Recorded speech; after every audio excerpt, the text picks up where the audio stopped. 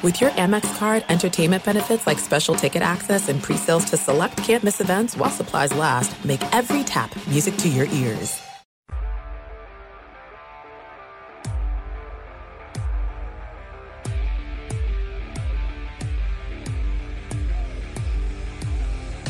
Welcome to Cavs HQ, presented by Betway. Thank you for joining us on the First Energy Cleveland Cavaliers Radio Network.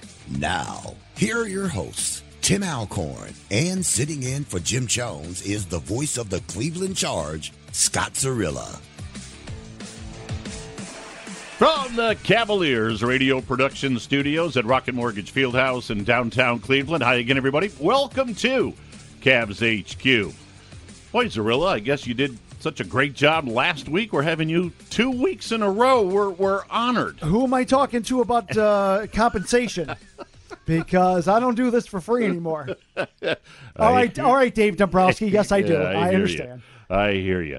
Well, a few days ago down in Medina County, there was a golf outing held in memory of our dear friend, Joe Tate. And so we thought today we would look back on a special Cavs HQ program that ran in March, shortly after Joe passed away. And boy, there were some great moments. There were some laughs and a few tears during that program that originally aired in March. Mike Snyder had a tremendous interview with Gordon Gund. I had a chance to talk to Wayne Embry, former Cavaliers general manager. Scott, you were on that show, and we thought with the golf outing just a couple of days ago that this morning we'd take a look back at that tribute show that ran shortly after Joe left us and kind of share those moments. But you and I were talking earlier.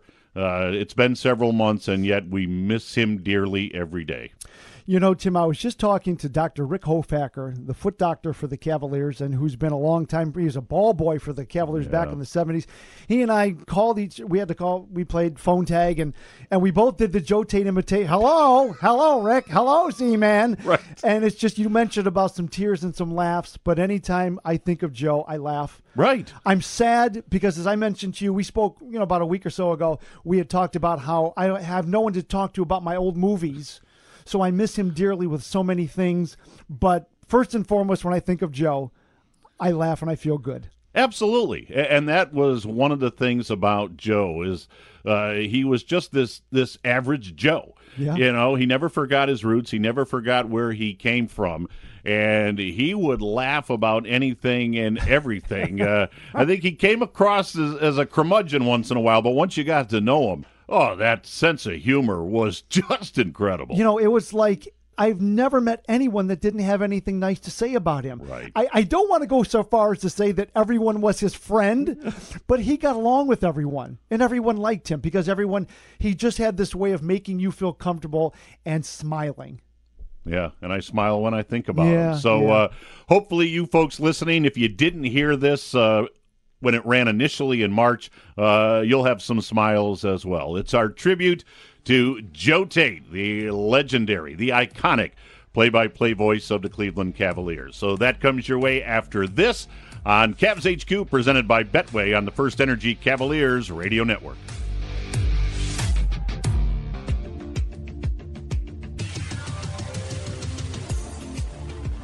Welcome back to Cavs HQ. Tim Alcorn along with Jim Jones. And Jim, a third voice now joins us on this very special Cavs HQ program. He knew Joe for a long, long time. I would say they worked side by side, but they didn't because Mike Snyder would sit in the chair that I'm sitting in right now while Joe Tate was up in the perch. So they weren't side by side, but my, oh my, how they knew each other and were such great friends. Mike Snyder, great to have you with us. Great to be with you, Tim and Jim. Yeah, it's you're remembering Joe, and you're right. I think when I think of Joe, it does bring a smile to my face. Tear to my eye this week, but more smiles than not. And yet, Tim, I don't know if I've really sat down and did all the numbers, but certainly well over 1,300 games, probably some playoffs in there, and a number of those, side by side, occasionally on the road in the playoffs, but generally where you're seated, and Joe would come back to me, all right, Michael, are you still there, those late games?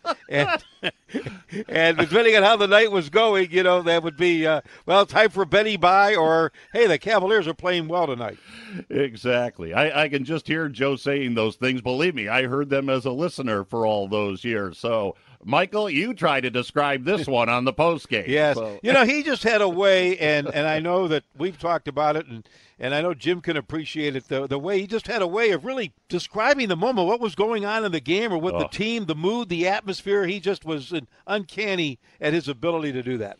Well, I'm sure there are many listeners who are wondering, how did Joe Tate end up being the radio voice of the Cleveland Cavaliers and becoming this unbelievable fixture in Northeast Ohio?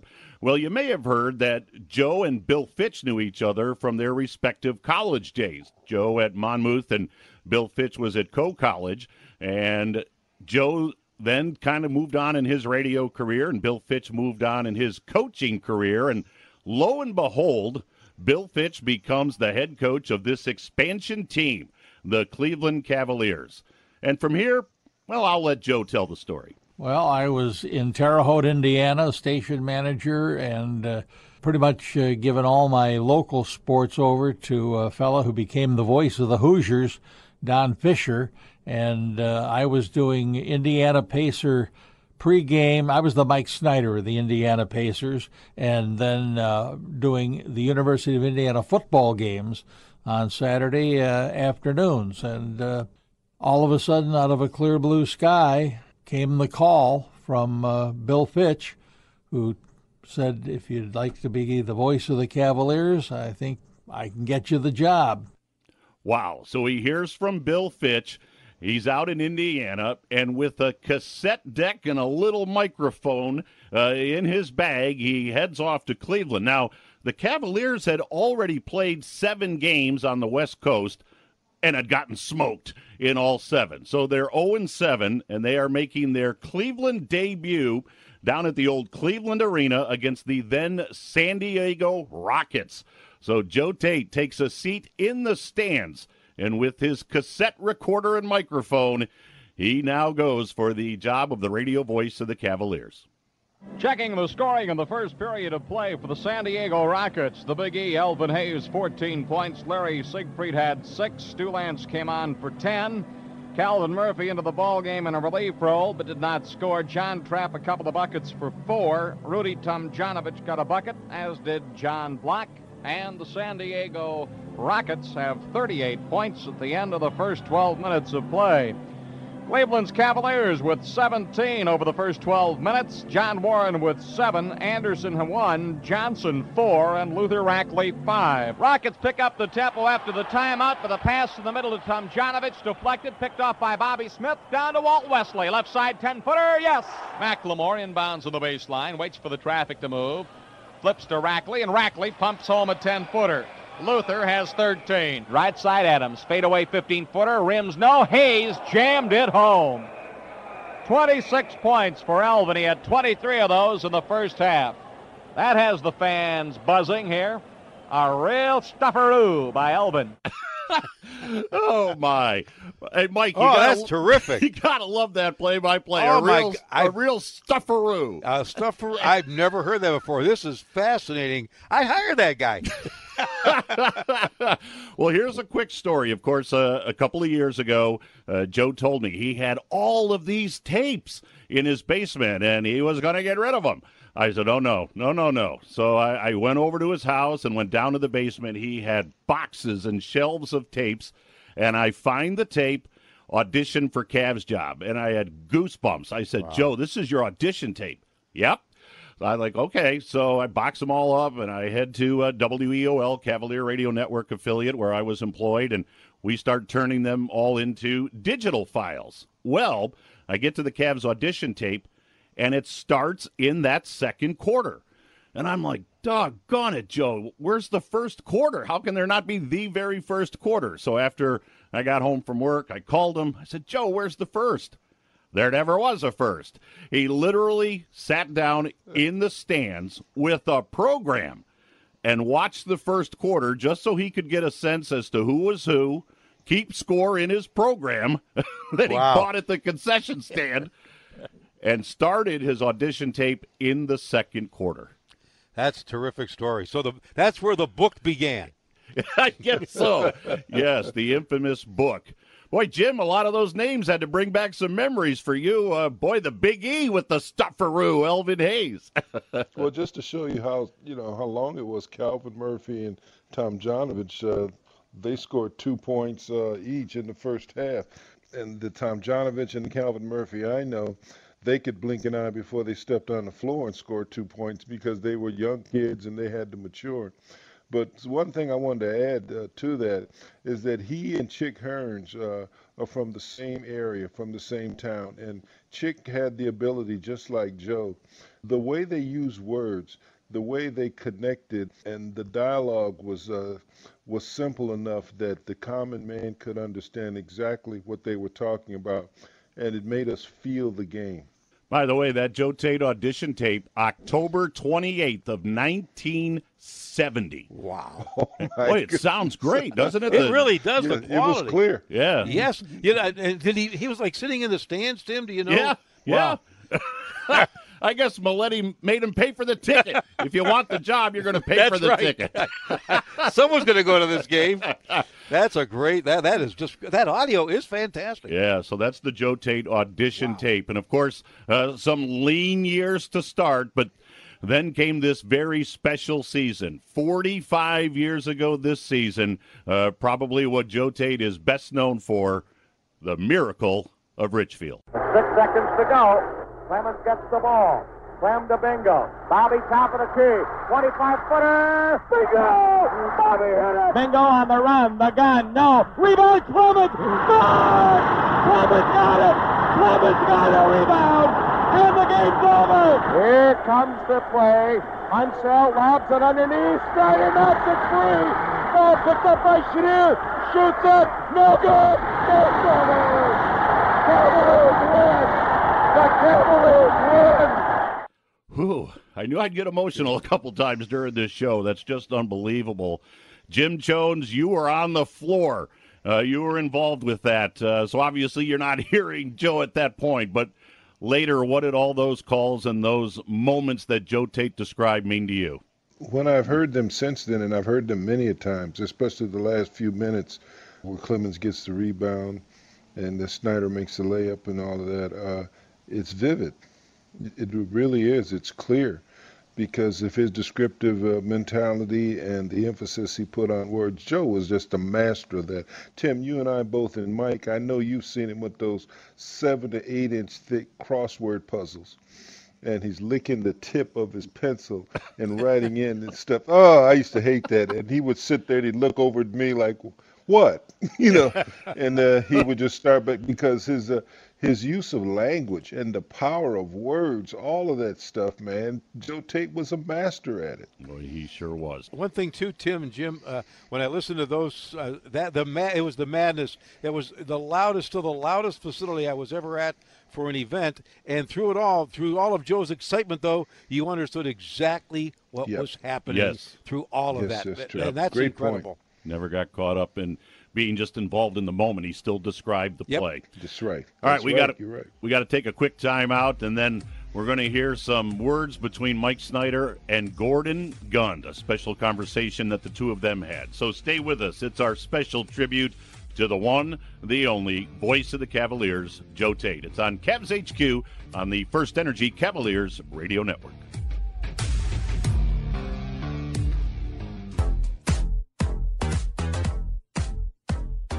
Welcome back to our very special edition of Cavs HQ. Tim Alcorn, along with Jim Jones. Mike Snyder has stopped by to pay us a visit as we look back on the unbelievable legacy and life of Joe Tate. So in our opening segment, we told you about Joe's arrival in Cleveland and how he got the job. And, of course, his unbelievable calls during the Miracle of Richfield. Well, following that time, Ted Stepien took control of the basketball team, and, well, needless to say, the relationship between Ted Stepien and Joe Tate didn't work out well. So Joe left for a couple of years, and then Gordon Gund bought the team. And Mike Snyder, I'm going to turn it over to you at this point because Gordon Gund, who, of course, was blind, Joe Tate was his eyes as far as the game on the floor, and you had a very special conversation with Gordon. I did get a chance to talk to Gordon last week, Tim, and Gordon was so more than willing to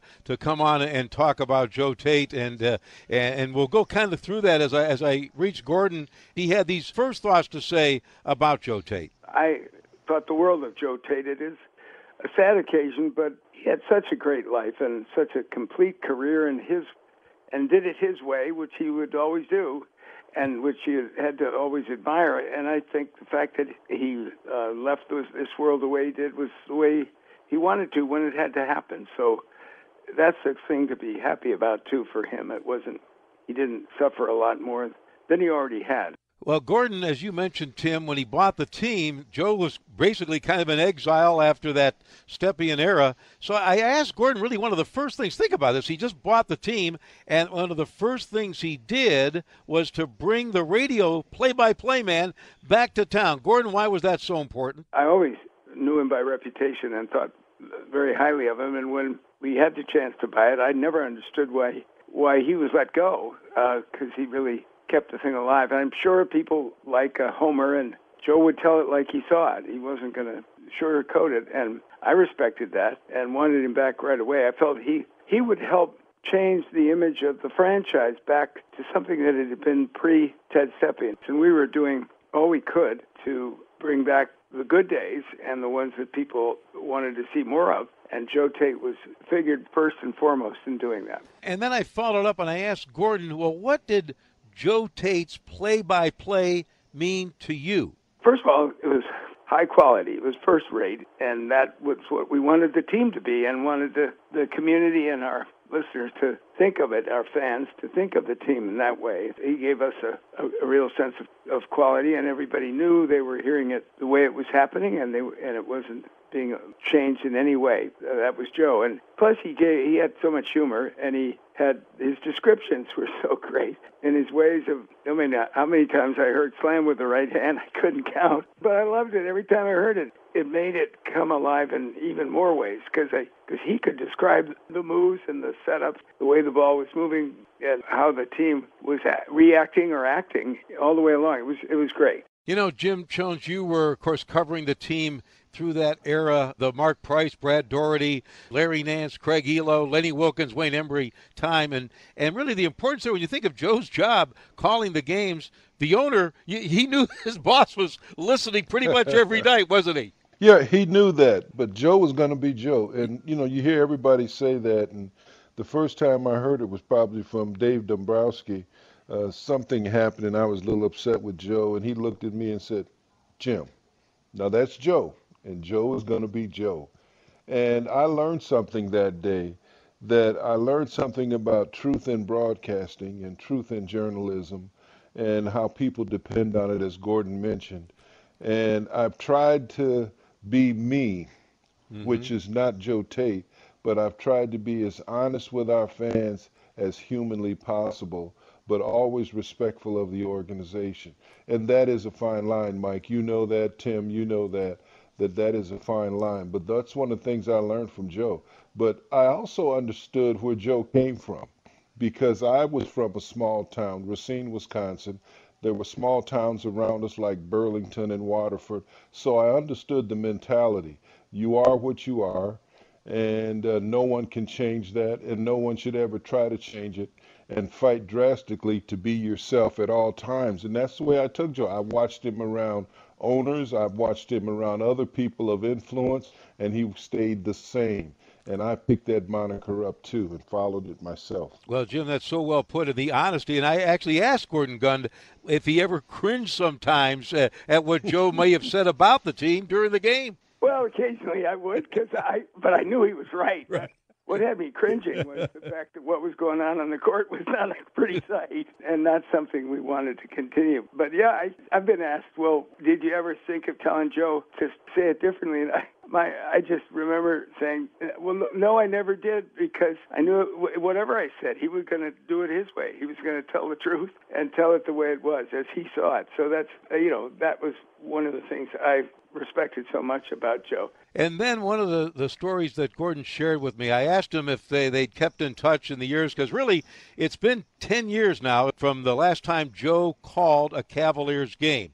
And I asked Gordon if over this time had he kept in touch with Joe, and he said that he would, and he shared this story. I have a grandson who's 21 now, and he's wanted to become a broadcaster, sports broadcaster. I thought, gosh, maybe this could divert Joe or give him something that he'd get a boot out of doing. And sure enough, I talked to him about our grandson's, Owen's interest in basketball and in sports broadcast. It would really be great if he could talk to you. I just have a chance to hear you and to get a sense of what you think about being a broadcaster. And sure enough, just after I'd hung up, I was going to call Owen and say, well, you might hear from him. And he'd already called him. And it was great. Wow. It was great. And it was terrific of him. Quite a story there when you think about that, because actually Gordon, he had spoken with Joe. I think Joe had informed him about going into hospice, and they were talking. They had that conversation. Mr. Gunn shares that with Joe about his grandson, and Joe Tate called the grandson, Owen, before Gordon even got a chance to say you might get a call. I don't think that surprises any of us, knowing Joe Tate as we did. But, boy, Gordon just was, you could tell the love and respect that he had for Joe Tate. Oh, there's no doubt. And I can tell you that, I was at Joe's house in the final days, and Gordon had placed a call just to see how things were and how the family was. They were incredibly close to one another. What a bond, what a relationship. All right, we got to take a timeout. So much more to come. By the way, Mike, thanks for that segment. Just awesome. Just awesome. It's Cavs HQ, presented by Sherwin-Williams on the First Energy Cavaliers Radio Network.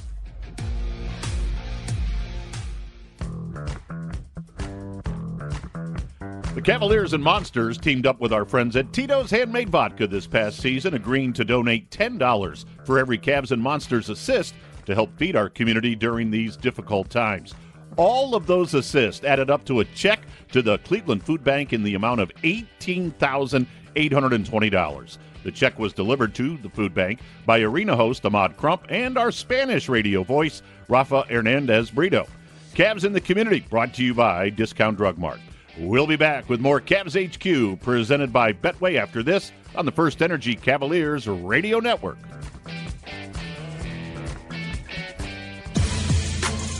Price between the circles. Around hot rod again to the right wing. Fakes the three. Shoots the three. New record. Jackson drives into the middle. Puts up a shot. Blocked by Nian. Sets 11. Price swings behind Doherty to the top of the key. Drops it to Brand. Down the lane. Wham with a right hand. Hot rod steals the ball. Down the floor. Wham with two hands. Back to Wheelo. The three in the air. It's good.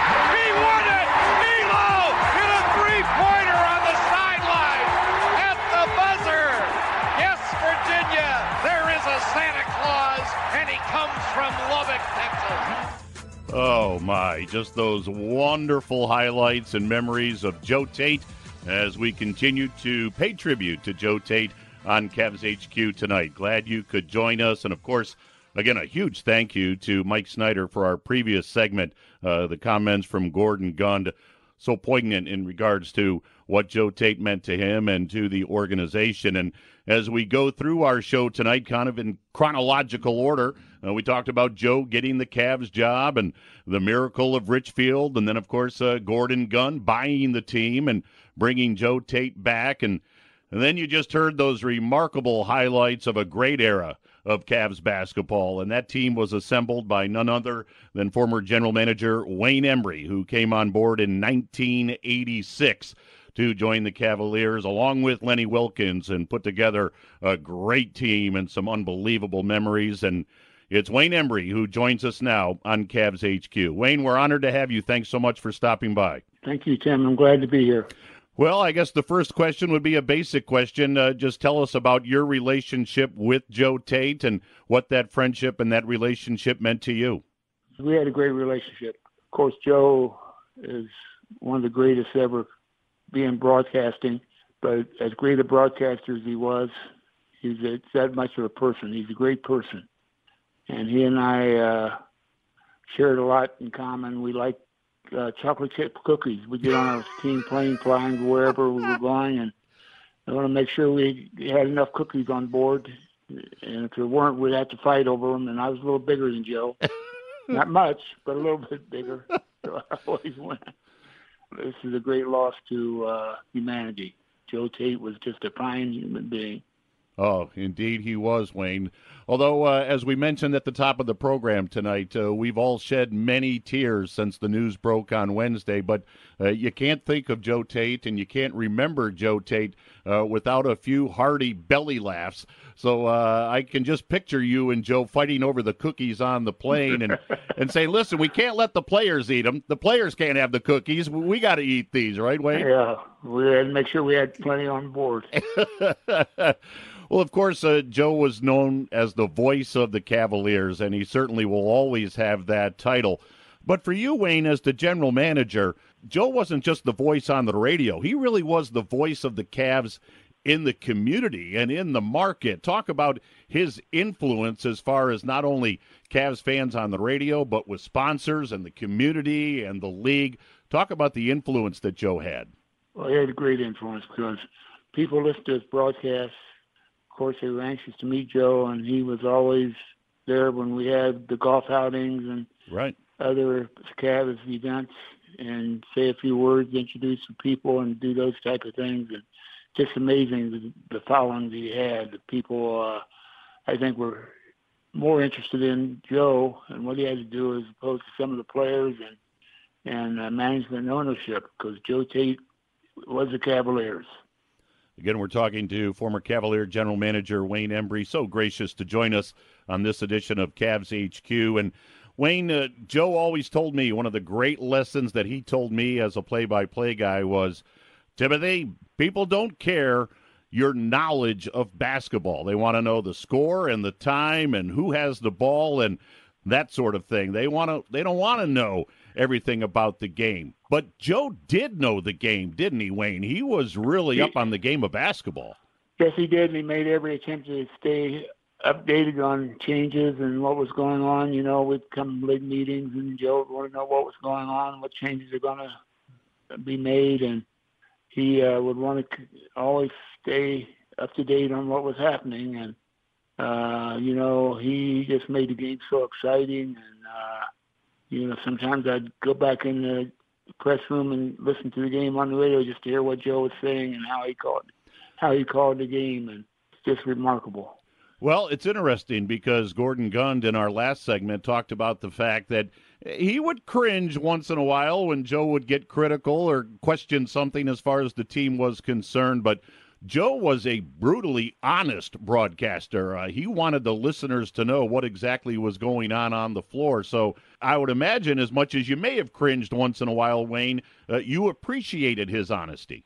I appreciate his honesty, and if he said something that I would cringe about, we would always discuss it and give him an understanding. That was one great thing about Joe. He would always like to know why and why the wherefores and that sort of thing, and I like to keep him attuned to it because it helped him do his job easier. And he's just a great fan as well as being a great broadcaster, and he just made the game so interesting. He brought the game to the fans listening. Boy, there's no doubt about that. It's almost like they were right there in the arena. Yep, you're exactly right.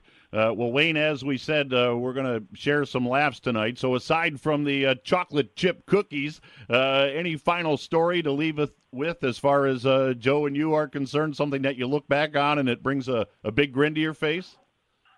No, I just remember how we'd fight over the cookies and we both had weight issues, and we would compare notes there occasionally. There's a lot of fond memories of Joe, but he was a true professional, and as I said, just great for the human race. He was just terrific, and he's going to be missed. And I was fortunate enough to talk to him last week before he passed, and I hadn't talked to him in a while, and it was just great to just have the conversation. I knew he was in failing health, but just great talking to him, and he's going to be missed. Well, Wayne, you don't need me to tell you what your relationship meant to Joe. So, again, for all Cavs fans, we appreciate you and everything you did here in Cleveland and that special friendship you had with Joe Tate.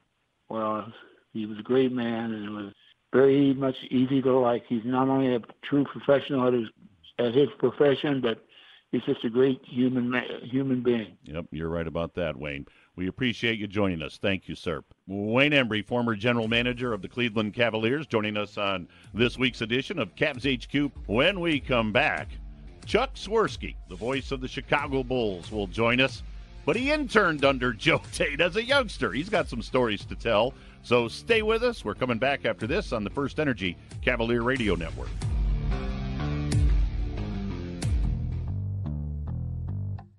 I know I didn't go to sleep right away that night. I had no problem with my eyes open going home because it took some serious time to calm down after that game. Mitchell again. Shoot. Good.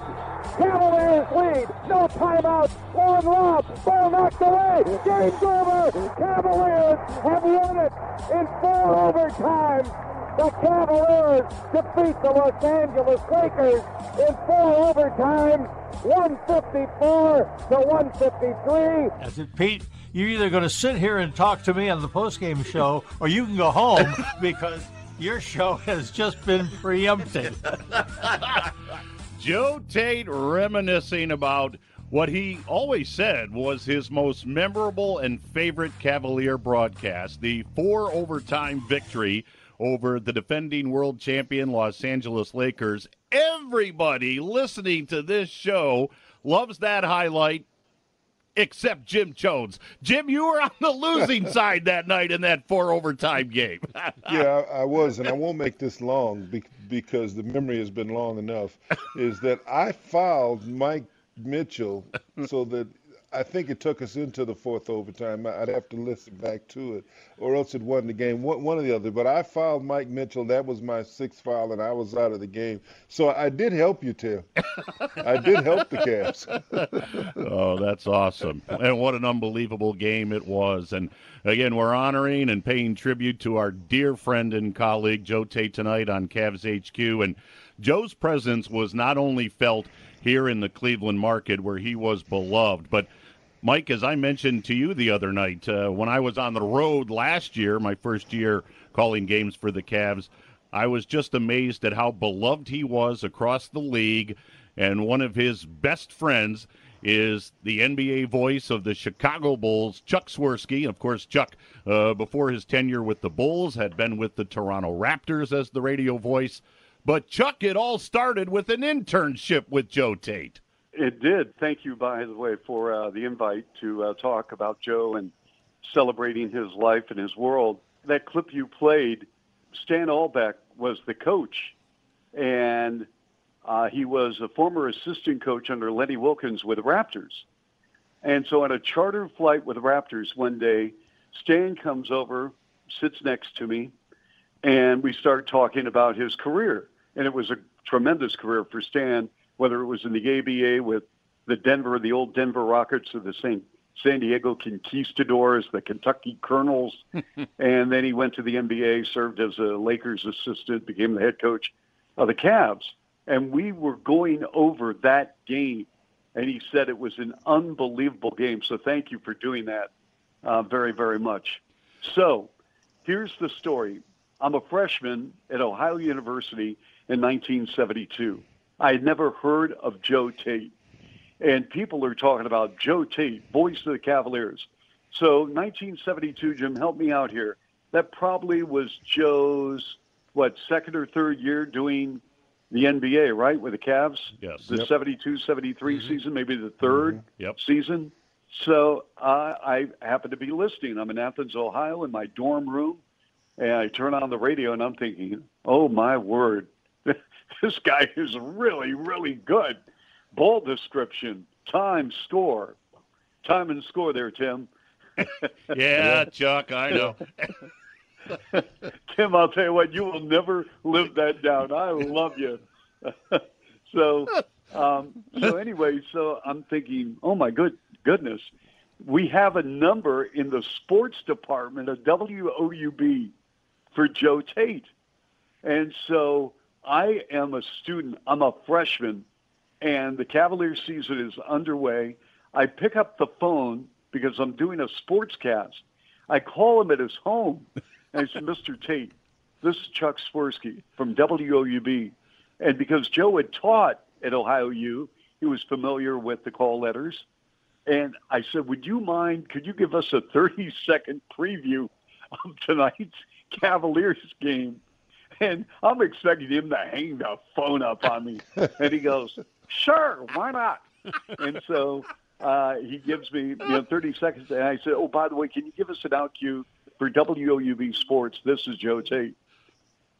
For WOUB Sports, this is Joe Tate. And so we did this like almost every other week. It was unbelievable that he would do this. So we're going to fast forward. I've never met the man, only over the phone. We're going to fast forward to 1974. I'm 19 years old. And I called him up and I said, Joe, I'm thinking of, I got to get an internship. How about at 3WE? I could help you out, help Herb score. Steve Albert does afternoon drive. I could help out Pete Franklin. And so he walks over to the office. He was at 3WE, and he goes into Joe Restifo's office and Tom and Dick Ambrosia, and he convinces them to meet with me. I drive up from Athens, about 3.5 hour drive, and I'm waiting in the lobby for 2.5 hours to meet with Joe Restifo, the program director.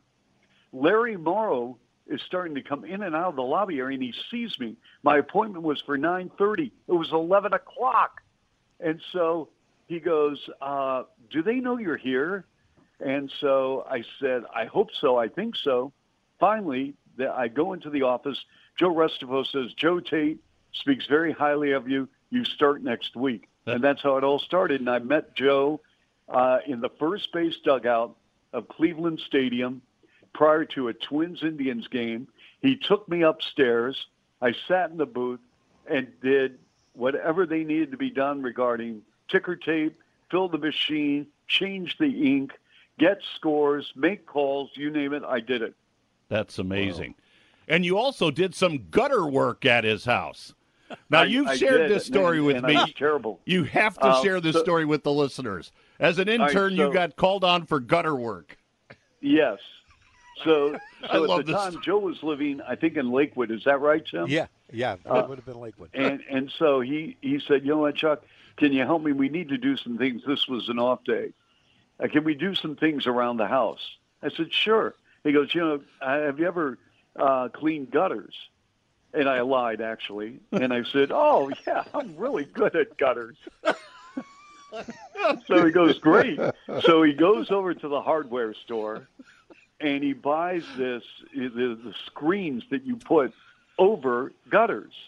Well, I had no idea what I'm doing. And instead of laying the screen gutters, the filters over the top to create almost like a bubble where the leaves would just bounce off the top and fall, I did it the opposite way, where it was like a scoop. And so the leaves would just stay there, and all of a sudden it's the fall, and these leaves are coming down on the roof, and they're coming into the gutter, and these leaves, all of a sudden there's a stack a mile high. And with the rain and the snow, it created flooding in the house. And he calls me up. I'm in school. And he calls me and I'm in my dorm room. And he goes, Chuck, we need to talk. And I said, what about, Joe? The gutters. And I said, what about the gutters? He goes, you've never changed gutters, have you? I said, no.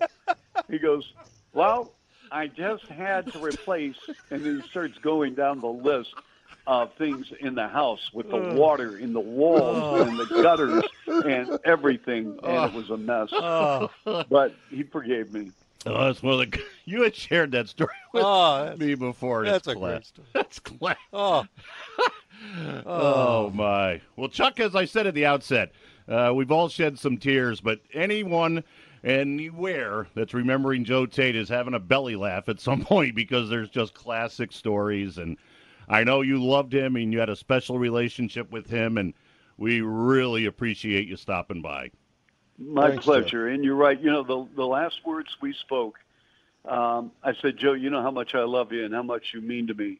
And he would always close it off by saying, Chuck, I'm proud of you and I love you.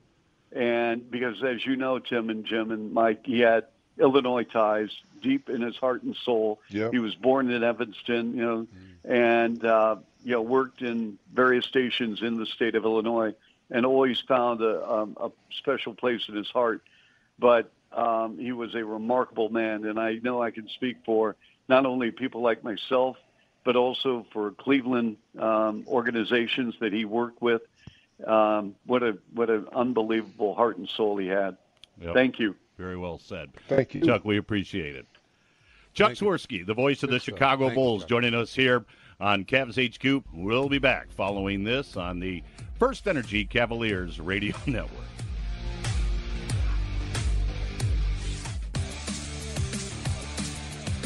Well, Scott, as we said at the outset of the show, some laughs, some tears, but some great stories. But the one that still sticks with me, Joe and Wayne on the plane devouring all the cookies. I mean, it might be the greatest Joe Tate story of them all, and there's a million of them. Yeah, a lot of laughs, some sad time, but great memories is a number one with Joe Tate. Absolutely. And again, we thought it would be appropriate to run the tribute show back today because of the golf outing that was a huge success a few days ago at Bunker Hill down in Medina County. So, Scott, again, thanks for joining me this week on Cavs HQ. I only do 2 in a row. I will not do a third show next week, so don't ask. Jim, you're on the clock. You're coming back. Thanks to Marty. Thanks to Leo. Thanks to Kurt. Biggest thanks goes to you, the listeners. We truly hope you enjoyed this week's show, our tribute to Joe Tate. And until we talk again, Tim Elkhorn saying so long, everybody. Bergeau, lob to LeBron, pass down deep to Damon Jones, out to Booby, 3-ball, got it! 73-67, timeout Detroit. The Detroit Pistons have been booby-trapped into the forecourt. LeBron fires left sideline, Booby a 3, got another one!